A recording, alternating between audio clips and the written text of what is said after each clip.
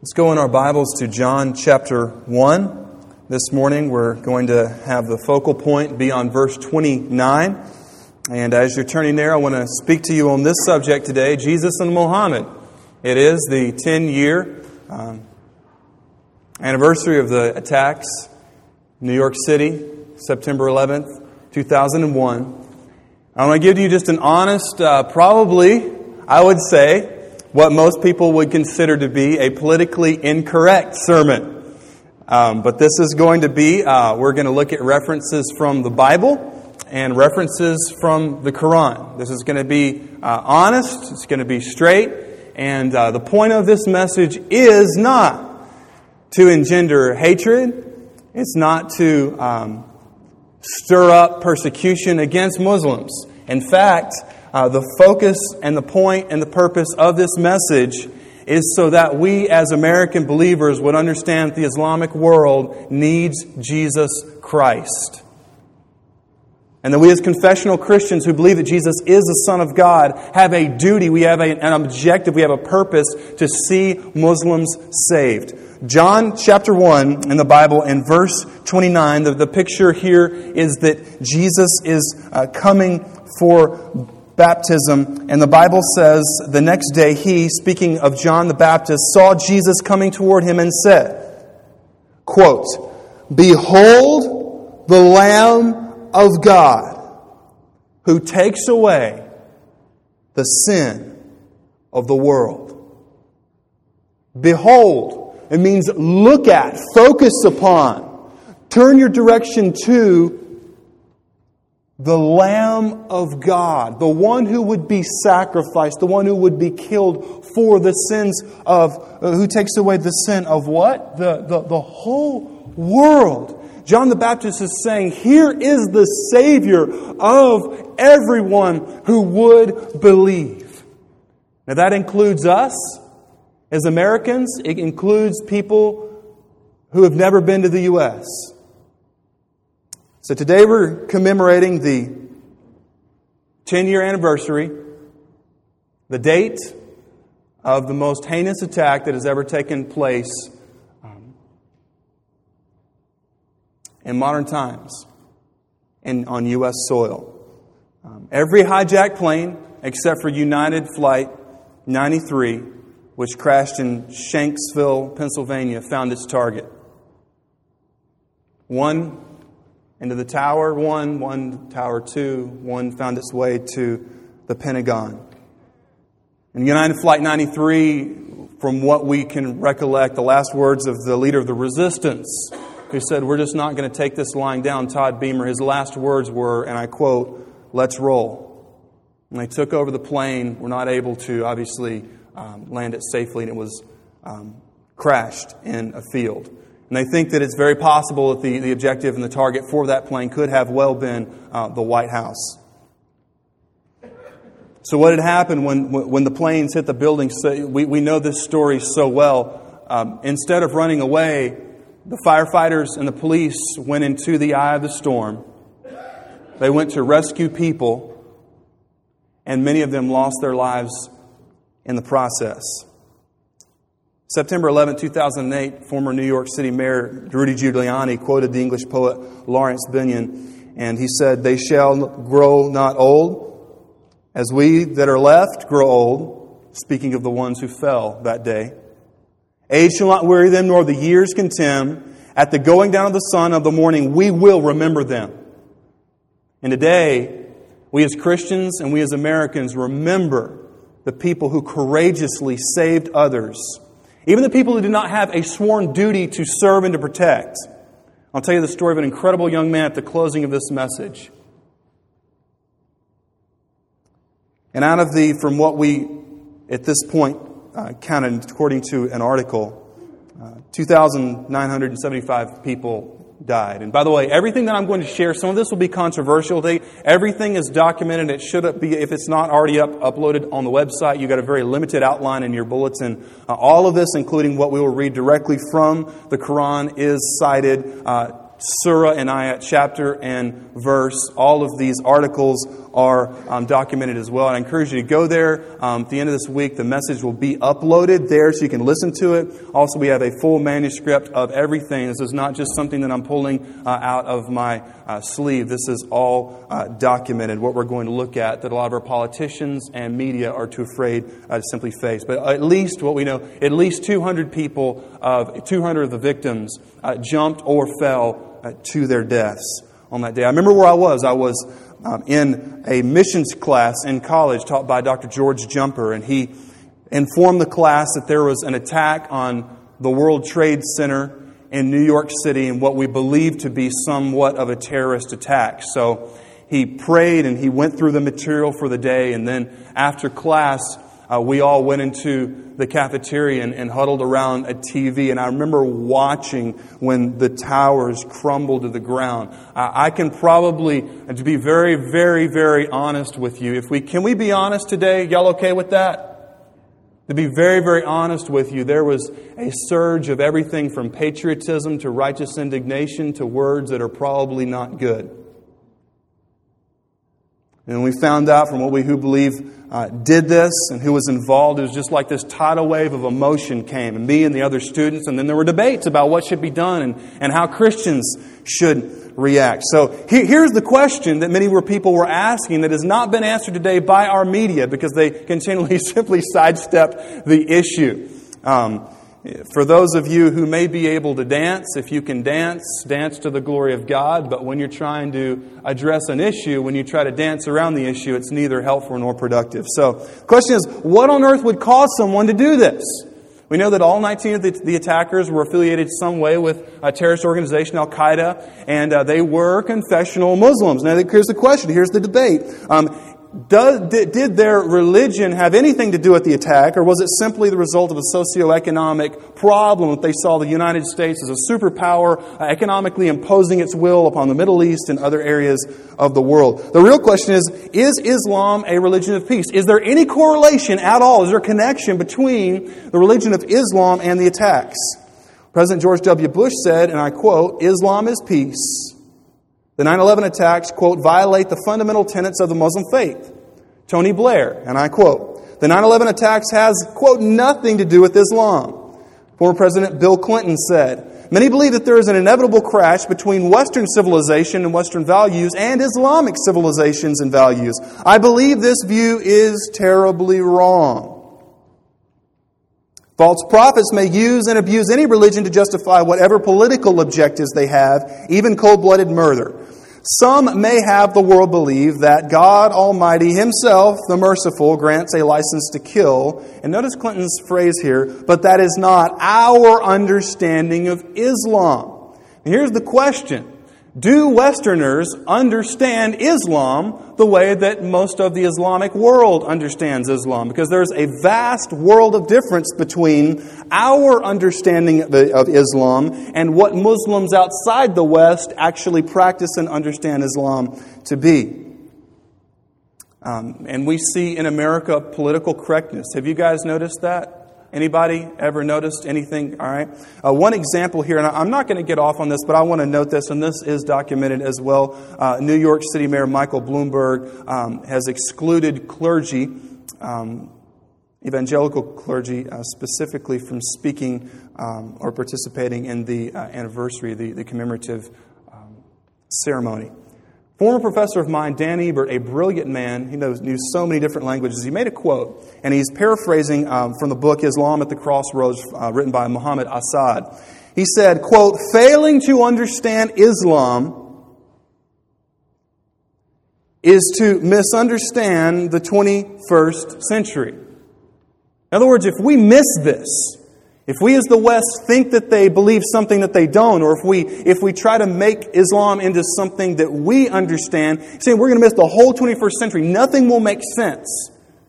We're trying to fix something that we don't really know the problem of. And that is even more so because there is, according to Pew Forum, there is right now 1.7 billion Muslims in the world. That's a lot of people, isn't it? It's a lot of folks. So we've got a lot of folks in the world who claim this religion. So we as followers of Jesus are called to go into, help me out, church, how much of the world?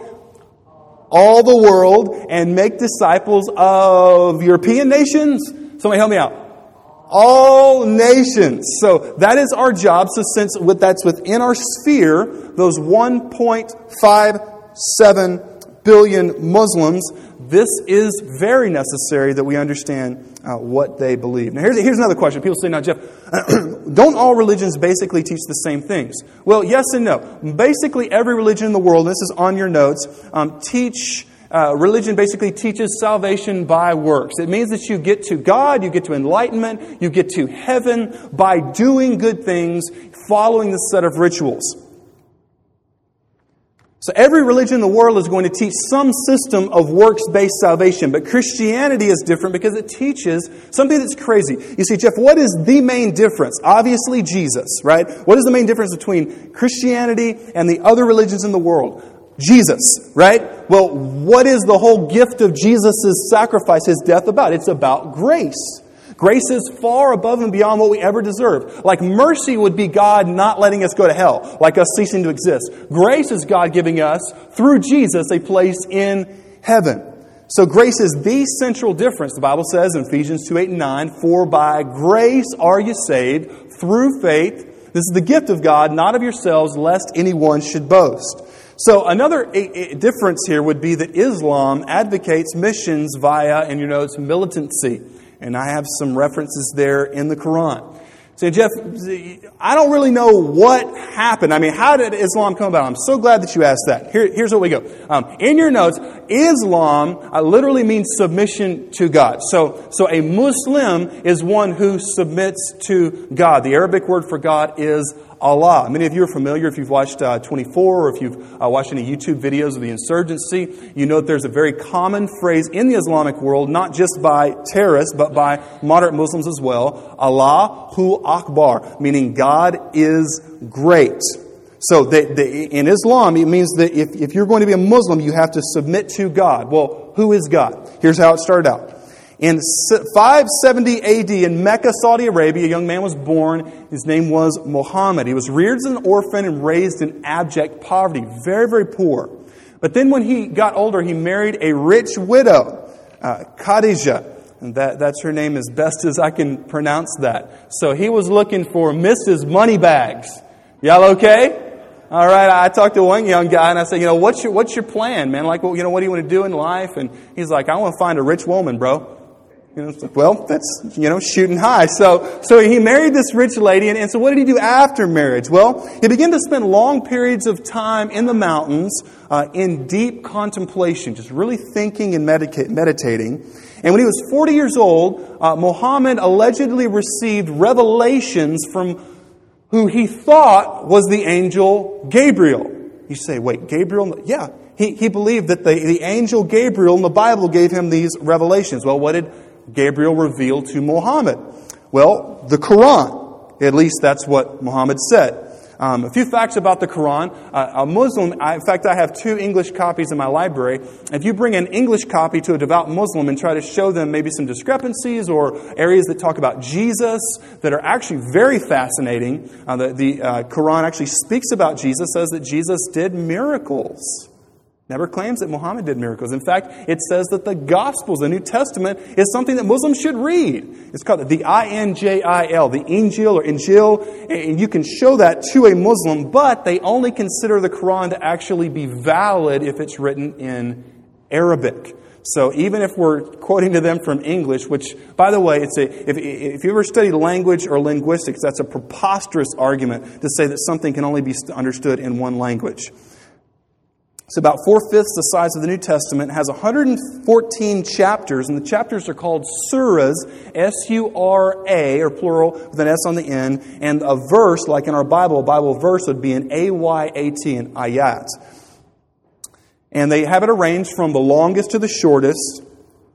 And it is also considered to be eternal, that there's an exact copy of the Quran in heaven. So, Senator Jeff, where do they get their beliefs? Well, they get their beliefs from the Quran and also a collection of writings that were composed much later called the Hadiths, which is a collection of sayings attributed to Muhammad by his followers. So, when he received all of these so-called revelations, he began to speak that. You say, Jeff, was there anybody else there with Muhammad when he received these revelations from Gabriel? No. There was no one else. And let me just put this out before we get in deep. The Apostle Paul says that if there is anyone, even an angel from heaven, who teaches you any other gospel, let him be accursed. That's hardcore. In other words, Paul is saying, you know what, it doesn't matter who you think it's coming from. If there's anybody who tries to alter the fact that Jesus is the Son of God and repentance to Him and forgiveness from Him is the only way to heaven, if there's anybody who tries to alter or customize that, reject the message. So when he began to speak this, he encountered some problems in Mecca, and in 622 he was forced to leave. He goes to Medina and he began to preach it there. People begin to believe this new message. Well, what did he do when he was in Medina? He began to raid caravans from his hometown Mecca. So Muhammad began to be, I guess, what we could call some type of it depends if you want to say a guerrilla fighter or just a plain old robber. Began to raid caravans and become very good at that. Later, the Meccans got tired of it and they sent a whole army against Muhammad, which he was a very good fighter. He was a military man. He was able to defeat the army. And let me just read to you a quotation attributed to Muhammad from the book Sahih Muslim, translated by Abdul Hamid Sakiti. He said, this is what Muhammad said he would do if he captured enemy soldiers. Quote, "If God gives me victory over the Quraysh, which is a tribe, in the future, I will mutilate 30 of their men. By God, if God gives us victory over them in the future, we will mutilate them as no Arab has ever mutilated anyone." So that meant that if you fought against Muhammad, you didn't want to fall into his hands if you were an enemy soldier. We all tracking with that? All right, we on the same page? Well, when he defeated the Meccans, he returned to Mecca with an army, and he gave them a very gregarious offer, very generous decision. It says you can convert to Islam and live, or you can remain a pagan, because that was what most Arab tribes were at that time. They worshipped local gods and deities.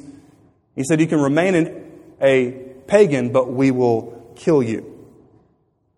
So a lot of people decided they wanted to become Muslims in Mecca.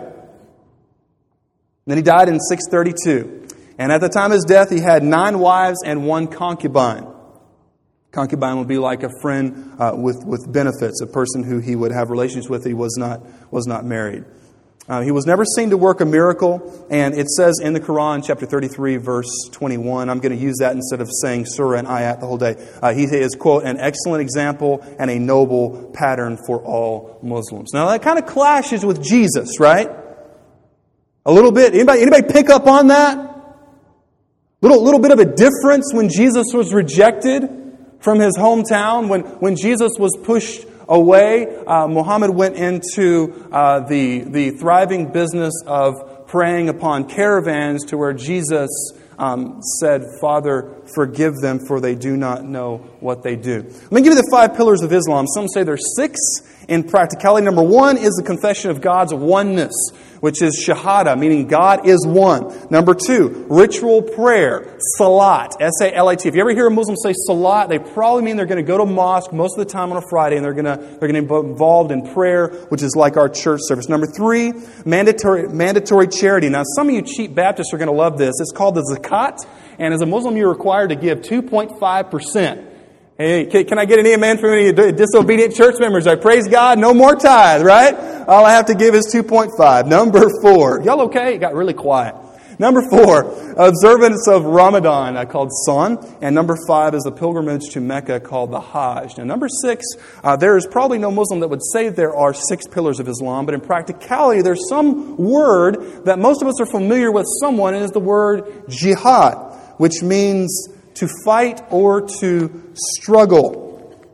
There are 7 principles of Islam. If you can write quickly, or if you have a very good memory, jot these down. Number 1, Allah is the one God, creator, sustainer, and sovereign lawgiver. Number 2, the Holy Quran is the word of Allah. Number 3, the messenger of Allah is Muhammad, and he is the last prophet. It's very interesting that Muslims believe, I knew this, I thought I did, but then I interviewed an imam at a former, where I used to live, in a city. I went to the mosque and set up an interview and asked him some questions. I wish I had time to go through that with you here today, but I'm just going to give you the skinny of it. They consider the Old Testament prophets to be legit. In fact, they consider Abraham to be a great model of faith, and they consider Jesus to be a prophet. And we'll talk about how that is dangerous in just a few moments. Number 4, they believe that Allah has angels, and then they believe that their jinn, J-I-N-N, are like demons, demonic spirits. Number 5, they believe in the last day, Judgment Day. Number 6, they believe in the predestination of all that happens. They have a phrase that says, if Allah wills it. If you call the local mosque in Roanoke, they will say, we will get back to you if Allah wills it, or something to that effect. And then jihad. That is a principle within Islam. What in the world is jihad? So instead of going to a Christian apologetics website to try to get what a Westerner thinks jihad is, let me read to you from a Muslim author here. His name is M.J. Akbar. He wrote The Shade of Swords, Jihad and the Conflict Between Islam and Christianity. Very interesting title. And I quote from his book. He says, jihad is the holy war, the war of righteousness, the struggle against tyranny. It is a passion indifferent to the fate of battle because the jihadi, person who is engaged in jihad, wins either way. In the long run, the war will be won. In the short run, death will bring martyrdom in paradise. Simultaneously, the strife is also to cleanse one's soul, for no martyrdom is possible without inner purity. So jihad has 2 meanings. Number 1, it would be the struggle against your lower desires. The things that you do that you know that you shouldn't do, and you try to stop. Number 2, jihad is an outward military struggle against non-Muslims. And I asked this imam, I said, now is that primarily a defensive strategy for Muslim lands that are attacked by the infidels or the kafirs, as they say, unbelievers? And he said it can be both. So within Islam, even here, and I'm not sure what the local leaders of Islam teach here in Virginia. In many places around the world, they teach that, yes, it is. Now, a very moderate Muslim would probably disavow this as a liberal Christian would disavow the fact that the Bible speaks about hell. You guys catch that? All right? There's a difference today between a person who says, I'm a Christian, they don't believe the Bible, and then there is somewhat of a correlation between Muslims today who says, I'm a Muslim, they don't really practice the Quran. A place that I was able to go several years ago on a trip in Central Asia, many of the people there are very moderate. They don't even go to mosque. They are just simply Muslims by culture. They don't actually practice Islam. The person who actually practices Islam will tell you, if they're being honest, that the word jihad in the Quran means, yes, a struggle against your lower desires, but also an outward military struggle that can even be offensive. 9/11. Senator Jeff, how has this happened in the past? I'm so glad you asked. Let me give you a little bit of history about how this has come about in the world. And a lot of times this does not get taught in schools because it's very politically incorrect. First off, jihad from the beginning. What happened after Muhammad died is people actually took what he said as gospel truth and they began to wage war against non-Muslims. The city of Constantinople had siege laid to it less than 40 years after Muhammad's death. And then even again in the 8th century, they began to spread and to fight. The Muslims invaded Western Europe, and some of you historians know that Charles Martel, otherwise known as the Hammer, a great fighter and general, stopped the Muslim advance in Tours, France in 732. And we know from just our basic 8th grade history class that Spain was under Muslim domination for over 800 years, at least the large majority of southern Spain. You say, now Jeff, what about the Crusades? Were the Crusades bad? Yes. What I'm about to say, I'm in no way defending what was done in the Crusades. But may I remind you that the jihad that was waged against Europe predated any of the Crusades by at least 400 years. So if you're a European, you realize that there's this new religion and they continually take over and say, convert or die, convert or die, convert or die, convert or die, convert or die. And then they're coming to the very gates of Europe. And after a while they said, you know what, we need to do something. Now the way they handled it was terrible. You don't commit atrocities in order to stop your enemy. But there was you say, Jeff, what would happen if they were able to get together in a united front, those who believe in jihad? Well, we have a perfect example called the Ottoman Empire. This is from Turkey. What they would do, they ruled the world, that area of the world, for around 1,000 years, the Middle East. They would go into Eastern Europe and they would find the big boys, the strong boys, and they would take them away from their parents and brainwash them to be fighters for the Sultan, the Caliph, the leader of the Islamic world. They were called Janissaries. In Europe, these people were feared because they were taken from their parents, like I said, at a young age, and taught to fight to the death. Kind of like Spartans, but jihadis. And Constantinople, which is modern-day Istanbul, Turkey, was a Christian area, but it fell in 1453. It couldn't withstand the Muslim advance any longer. And Vienna, Austria. The Turks, the Ottoman Empire, put siege to Vienna in 1529 and also in 1683. And they said that had the Turks not been stopped there would have been nothing to stop the Muslim advance to take over all of Europe. Now that would change the world pretty much, wouldn't it? Because not long before that, there was something that broke out in Europe called the Reformation. When Martin Luther began to really study the Bible and he got saved and they began to preach that, other people got saved. The Bible began to be translated. Had the Muslims not been stopped at Vienna, there would probably have been no Reformation. So the Ottoman Empire in 1683, Vienna was under siege. This was the last, I guess you could say, the last Alamo that would stop the advance into Europe from the Muslims. And on September, this is very, very interesting, September 12th, 1683, there was a Polish leader named John Sobieski who came to the defense of the Austrians and won the battle and was able to push the Muslims out of Europe. So if you have any of your Polish descent, ever heard of Polish jokes, just say the Poles saved Europe. That's a historical fact. And it's very interesting because it was on September 12th that Islam lost the battle for Europe. So now, Jeff, what in the world could inspire these people to do something like this?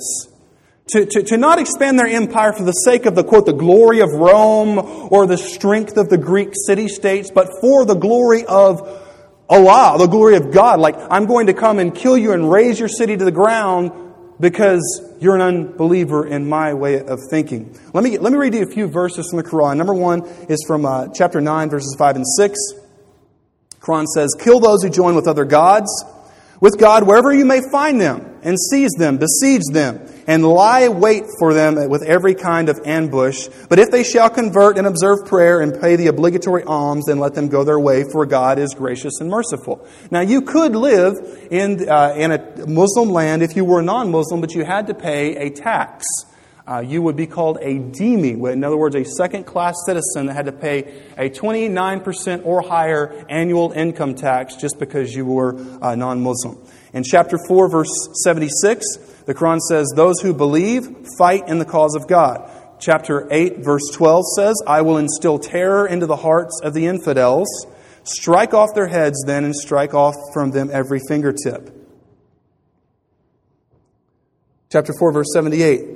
They who believe fight on the path of God, and they who believe not fight on the path of Thagout, a reference to Satan. Fight, therefore, against the friends of Satan. Remember Saddam Hussein, when he was alive, continually referred to the U.S. as the great what? Satan.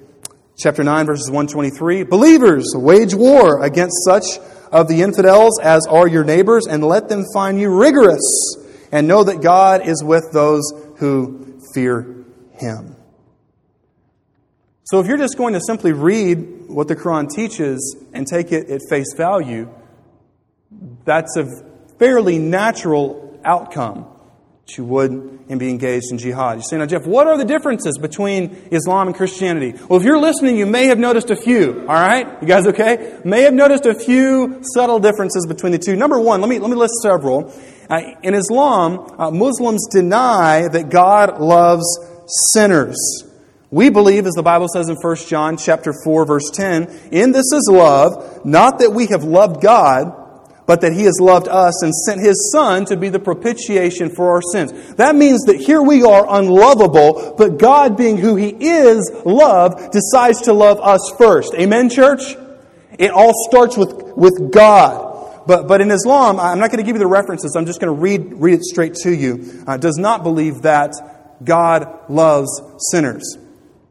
And I quote, "To those who believe and do righteousness, God will assign love. God loves not the unbelievers. God loves not the impious and sinners. God loves not evildoers. God loves not the proud. God loves not transgressors. God loves not the prodigal. God loves not the treacherous. God is an enemy to unbelievers." And finally, "To those who believe and do righteousness, God will assign love." That means in Islam, if you desire to experience God's love, you must first love God. But that's a fundamental misunderstanding of human nature. Have you guys noticed that we're a race of sinners? Anybody? Right?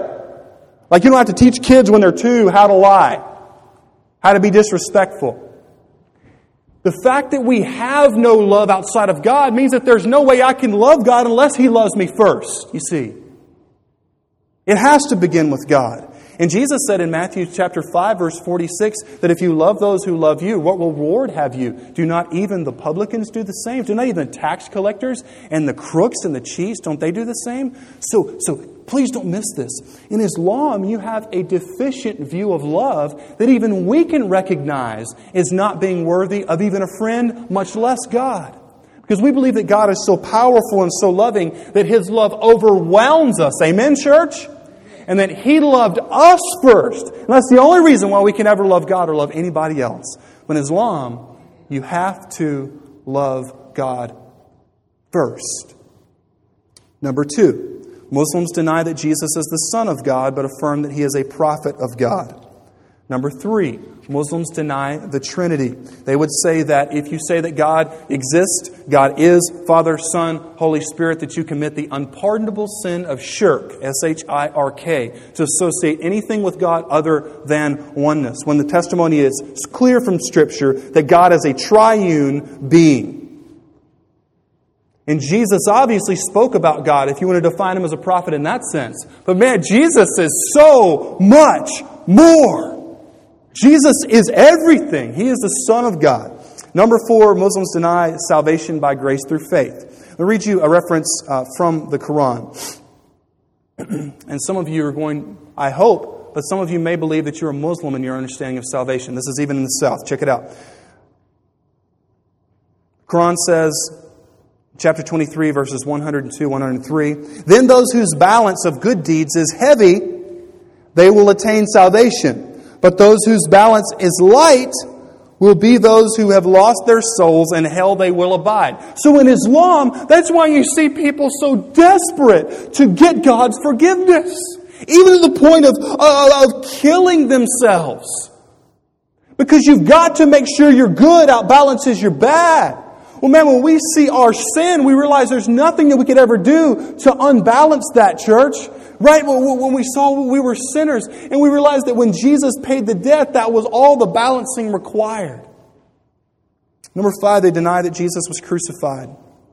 You can download all this from the website. I'm not going to go into the detail on it. Is Quran chapter 4, verses 157 through 158. They deny that Jesus was crucified. In fact, all of the gospel writers say that He was. In fact, even secular historians, Josephus and Tacitus was a pagan Roman, recorded that Jesus was crucified. Let me give you a few verses that contrast Jesus and Muhammad. Jesus said in Matthew chapter 5, verse 44, "You have heard that it was said, 'You shall love your neighbor and hate your enemy.' Some of you know this by heart. But I say to you, love your enemies and pray for those who persecute you." Here's what Muhammad said. Chapter 43, verses 3 and 4. "When you meet the infidels, strike off their heads until you have made a great slaughter among them. and of the rest make fast the fetters. In other words, chain them up, make them slaves. Jesus said, as we read a moment ago in Matthew chapter 5, verse 44, love your enemies and pray for those who persecute you. Muhammad said in Surah chapter 8, verse 60, against them, speaking non-Muslims, make ready your strength to the utmost of your power, including your steeds of war or your war horses. Here's the purpose, and I quote, to strike terror into the hearts of the enemies of Allah and your enemies and others beside them whom you may not know, but whom Allah doth know. Jesus said in John 3:16, for God so loved the world that He gave His only begotten Son, that whosoever believes in Him shall not perish, but have everlasting life. Muhammad said, Allah hath purchased of the believers their persons and their goods for theirs in return in the Garden of Paradise. So for those who Allah has saved, if you could use that term, what's the purpose? Muhammad explains. They fight in His cause and slay or kill and are slain or are killed, a promise binding on him in truth. You see, in Islam, it requires, in some senses, if you read it very literally, that the best way for you to secure salvation for yourself in heaven is to die in jihad, where the gospel is so amazing and it says that Jesus died for you. Amen, church? He died for you. So, now, Jeff, what are we supposed to do about this? Well, here's a few tips on how to witness to Muslims. Number one, use the law. Use the 10 Commandments to bring the knowledge of sin. Walk through it. Show them how they, just by their own confession, have you ever told a lie? Yeah, what are you, a liar? Have you ever looked in lust, adultery of the heart? Have you ever stolen anything, even small? Have you ever said anything that's been disrespectful to God or anything in anger? Yeah. What about that scale? Boom. Your scale just got bottomed out, bro. What are you going to do about that? Well, I'm going to try to be good. Well, how can your goodness really... are you God? Ask him, say, are you God? No. Well, then how do you expect to be able to pay a God-sized debt to God? Because that's what paying for one's sin is. Number two, magnify the justice of God. They've got a pretty good grasp on this. Say, God is just and He will not simply say, well, your scale is bottomed out over here. I'm just going to overlook that. You've been a good Muslim. I'm going to let you into heaven. Say, no, God is just. So once they get really lost, then number three, explain the grace of God through the sacrifice of Jesus. We had a translator who worked with us on a trip overseas, and he was Muslim. And we were going into areas that had been open to the gospel after the fall of the Soviet Union, and he was there. He was translating from English to the language we were speaking in. He was translating the gospel. And our other translator, who was a believer, she began to ask him, why don't you repent? Why don't you get saved? They're very direct over there. Over here, we're like, chill out, have some Southern sweet tea, here's a bulletin. Like, don't, get all fired up. Why don't you repent? Just all on him. And then but before we left, I tried to talk to him, but I was like, Lord, I don't really know what to do. And the Lord kind of just gave me this sense and said, why don't you write him a letter? So I just wrote a letter. I didn't want to be weird or creepy, but I just wrote a letter to him how I appreciated him as a person and just explained the gospel and how Jesus could save and change his life. But we got to go back the next year, and he was there. He was translating again, and he said, I've got something to tell you. And this is a confessional Muslim. If you look at him, if I were to show you a picture, you wouldn't think he's Bubba from Alabama. You guys tracking with that? All right? Like, he's a Muslim dude. He said, I've got something to tell you. He says, I've become a Christian. See, Jeff, are you saying that your letter did it? I don't know. He had heard the gospel. He had been translating the gospel. Let me tell you something. When you emphasize the love and the grace of God, I have a friend that I went to seminary with. He was an African Muslim. And he preaches now. I would love to get him to come preach. He's probably one of the funniest preachers I've ever heard in my life. He's got this very interesting accent. I'm not going to try to do it to you. But he said that growing up, he was told that the greatest ideal that he could achieve would be to, as he said, would mean me to blow myself up. And the English is still a little fractured there. And he said, I would always tell them, show me how. That's a novel idea. Well, if it's so great, show me first. But he said that there was a missionary there in his country, which is a very Muslim nation. And the missionary came, and he was a kid who didn't have a very good background. This missionary, he said, I was sitting there on the street, and the missionary came, and he befriended me and began to talk to me, explain to me. And man, the dude got saved. He's preached at some amazing, large Baptist churches and different churches, not just Baptist. He's preaching the gospel because somebody cared enough to give money on Sunday so that a missionary could go over to a Muslim nation and find this black African Muslim teenager and lead him to Christ, and he's come over here, and he's so cool, like kids just respond to him, and he's able to continue to preach the gospel. Only God can do that. Amen, church? You see, that's the reason why I'm explaining all this. It's not that we should be angry against them. But you say, Jeff, what do you think about war? Read the newsletter. I outlined what I believe the Bible teaches about a just war, and I'll just leave it at that. But for us, our job is to simply share the gospel. Finally, we should emphasize the trustworthiness of prophets. They believe that Jesus. This is so cool. This is so cool about witnessing the Muslims. They believe that Jesus is a prophet. So here's what you do. You say, okay, now are prophets good men? Yes, absolutely. Was Abraham a good man? Yes. Jesus? Oh yes. Muhammad? Yes, yes, yes. Well, do prophets lie? Are they liars? No. No, prophets don't lie. If they lied, they're not a prophet, because prophets don't lie. Prophets are truthful. You say, well, what did Jesus mean in John chapter 14, verse 6, when the prophet said, Jesus, I am the way, the truth, and the life. No one comes to the Father except through me. You don't have to be the sharpest knife in the drawer that Jesus is saying the only way to the Father is except through me. And if you really don't get it, you can translate that one preposition different. You can say, Jesus said, it is only through me, right? It is. You guys with that? Little tacit humor there, okay? And this, I met another Muslim guy on a trip several years ago, and he ended up coming to America to be trained with NATO. He's one of these guys that jumps out of planes with an AK-74 and a parachute and parachutes, and he was actually training to be in the anti-terrorism unit of his country. And so he came to Texas, and I was able to meet up with him and bring him to Fort Worth for the weekend. We had a big party for him there at my apartment, and we were able to share the gospel with him. He didn't become a believer. But when we begin to go down this line of reasoning right here about Jesus being a trustworthy prophet, and then when you read the words of Jesus, Jesus is saying it's through me, that there I think we heard it, but it kind of sounds like this.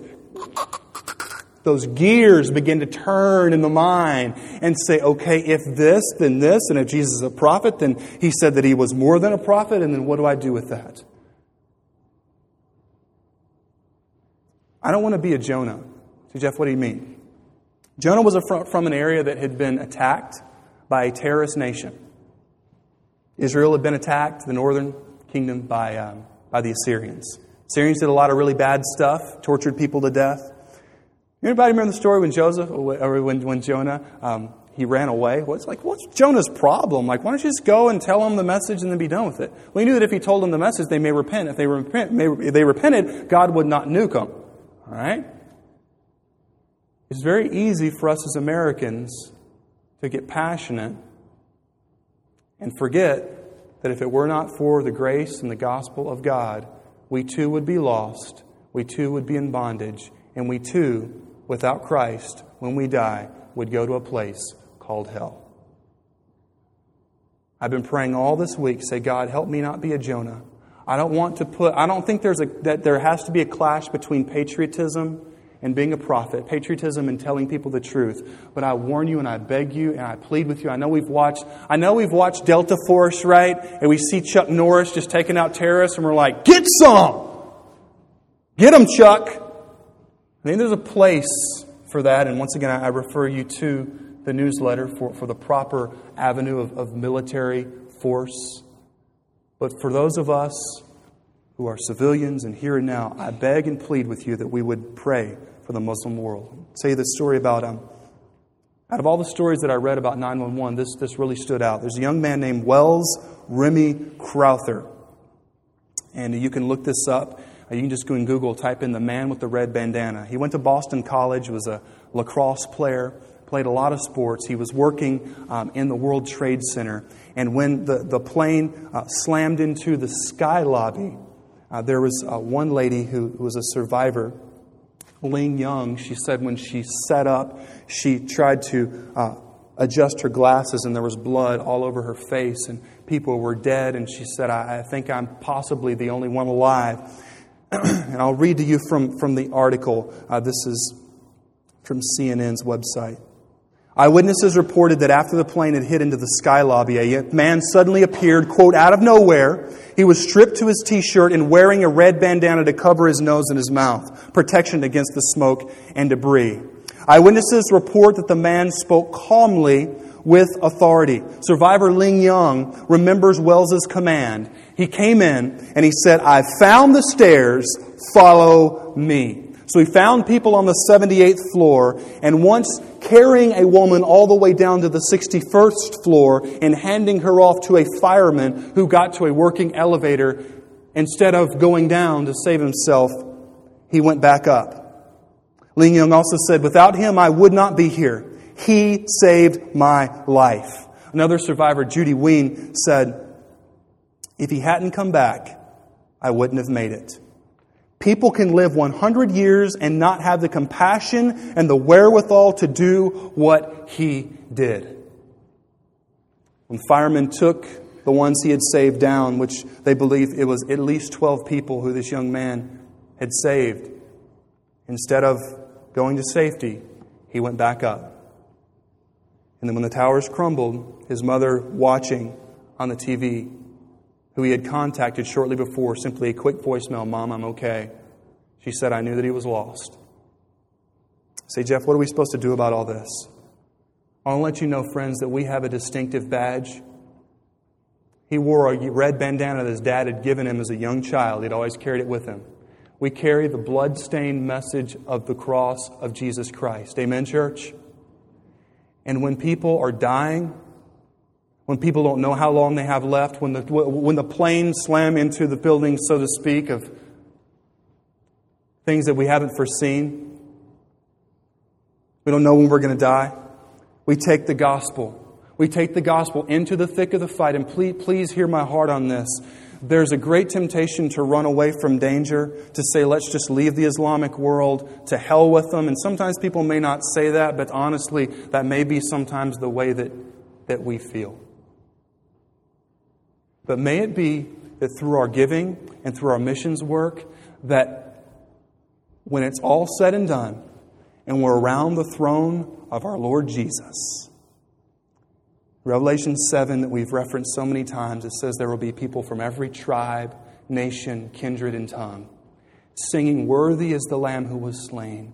It may be that in that majestic presence of the Almighty Savior, that if we're able to simply lift our eye to the side, we could look over and see a dark-skinned Middle Easterner or someone from Central Asia who was raised to believe that Jesus is not the Son of God, but through our being radical and through our giving and through our selflessness and simply saying, I'm going to count my life cheap for the gospel, they would be in heaven through the sacrifices of us and the power of Christ.